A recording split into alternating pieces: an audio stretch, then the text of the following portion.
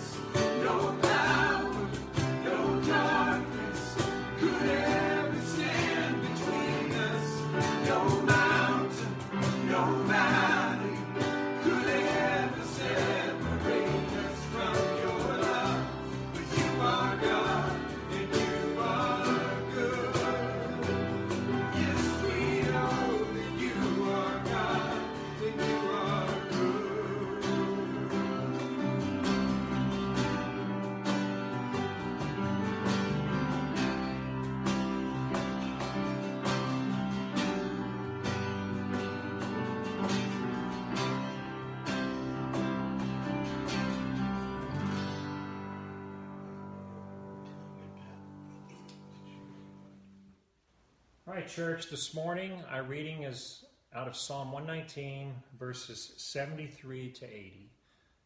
If you would, take your Bible and go ahead and turn there. And while you do, give you a little background on Psalm 119. And we'll probably share a few more of these things as we go. But Psalm 119 celebrates the gift of God's Torah, or His covenant instruction, as a perfect guide to life. Now, Torah is a Hebrew word meaning to instruct, and the Torah refers to the 5 books of Moses in the Hebrew Bible, and in our Old Testament, Genesis, Exodus, Leviticus, Numbers, and Deuteronomy. Now, by singing and praying the contents of Psalm 119, we're expressing a heartfelt admiration to God, who's lovingly bestowed the gift of His word upon His people. And also, it's a fervent yearning for one's own life, my life, your life, to reflect the loveliness and the goodness of the Torah. Now, before I read today's passage, I just want to invite you to pay special attention to a few really special nuggets that are embedded in these 8 verses. One that stood out to me is God formed you. God formed me with His own hands. And so He Himself, through His Holy Spirit and through our study of His Word, will certainly teach us His commandments. God's commands and His rules, they're only righteous because God is righteous. God is faithful to us even when we're not faithful to Him. We like to say that God will not protect us from what He will perfect us through. God is every bit as much with us in the valleys of affliction and difficulties and hard days like we are experiencing now and we're seeing around the world as He is when we're standing on that mountain peak. The other thing is the believer finds comfort in God's steadfast love and holds fast to God Himself, God's promises, God's word. God is faithful to keep every promise. He will keep every promise that He has ever made to His people. And those who are in Christ, we don't find His word to be a burden, but we find it to be a delight. We have great delight, joy, enjoyment in reading His word. And then finally, the thing that really stands out to me, especially as I read the Old Testament, and as we'll see here, is that His children make an intentional decision. I will, I will, I will, I will. And it is a conscious choice that we will to obey His precepts, to know His precepts, the things that He's appointed for His people to do. So why don't you go ahead and go to verse 73 and we'll read His word.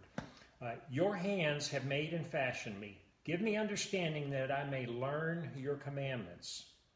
Those who fear you shall see me and rejoice, because I have hoped in your word. I know, O Lord, that your rules are righteous, and that in faithfulness you have afflicted me. Let your steadfast love comfort me, according to your promise to your servant. Let your mercy come to me that I may live, for your law is my delight. Let the insolent be put to shame, because they have wronged me with falsehood. As for me, I will meditate on your precepts. Let those who fear you turn to me, that they may know your testimonies. May my heart be blameless in your statutes, that I may not be put to shame. This is the word of God. We love you. God bless.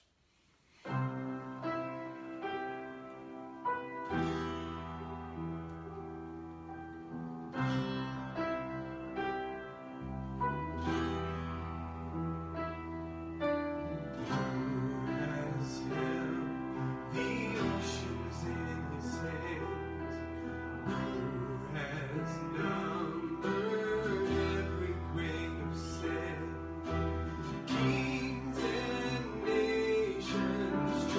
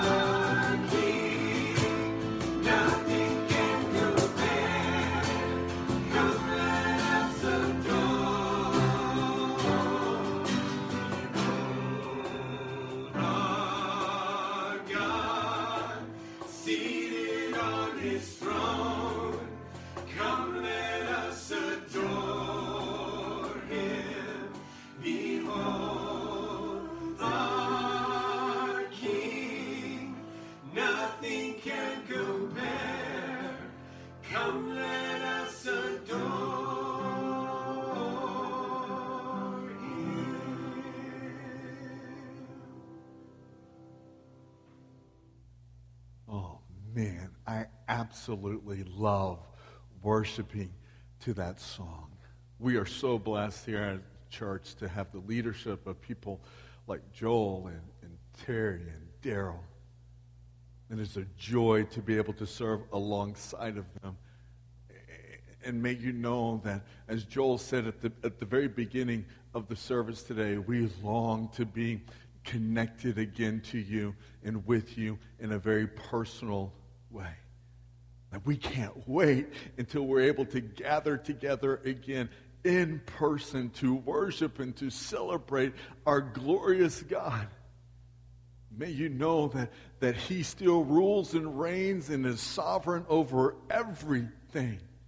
May you not lose your hope. And may your trust and your faith be strengthened in days like this. I want to encourage you to grab those Bibles now. And hopefully you already have them open. But if not, go ahead and find your way to Amos chapter 9. And here we wrap it all up. We started this message series at the beginning of the year on January the 12th. So this morning we reach our conclusion. And in the final chapter of this book, the prophet Amos is going to share 4 promises from the heart of the Lord. 3 of those promises deal with judgment, and then the 4th and final promise deals with mercy. And so let's just break these down this morning as we look at each of these verses that are contained in chapter 9. And so in verse number 1, we see the first promise of the Lord. And that first promise is the promise that He will strike or He will smite. And so follow along as I read. It says, I saw the Lord standing beside the altar, and he said, smite the capitals so that the threshold will shake, and break them on the heads of them all. Then I will slay the rest of them with the sword. They will not have a fugitive who will flee, or a refugee who will escape. Now, Amos's description of what the Assyrian army would do when they entered the land seems to parallel the vision of God's warning that we see back in chapter 3. So turn there real quick. Go back to chapter 3. And you can see the similar descriptions here. In chapter 3, beginning in verse number 13, it says, hear and testify against the house of Jacob, declares the Lord God, the God of hosts. For on the day that I punish Israel's transgressions, I will also punish the altars of Bethel. The horns of the altar will be cut off, and they will fall to the ground. I will also smite the winter house together with the summer house. The houses of ivory will also perish, and the great houses will come to an end, declares the Lord. So remember that the altar was the place of sacrifice and atonement. But God refused to accept their sacrifices. He refused to accept those sacrifices or to forgive their sins.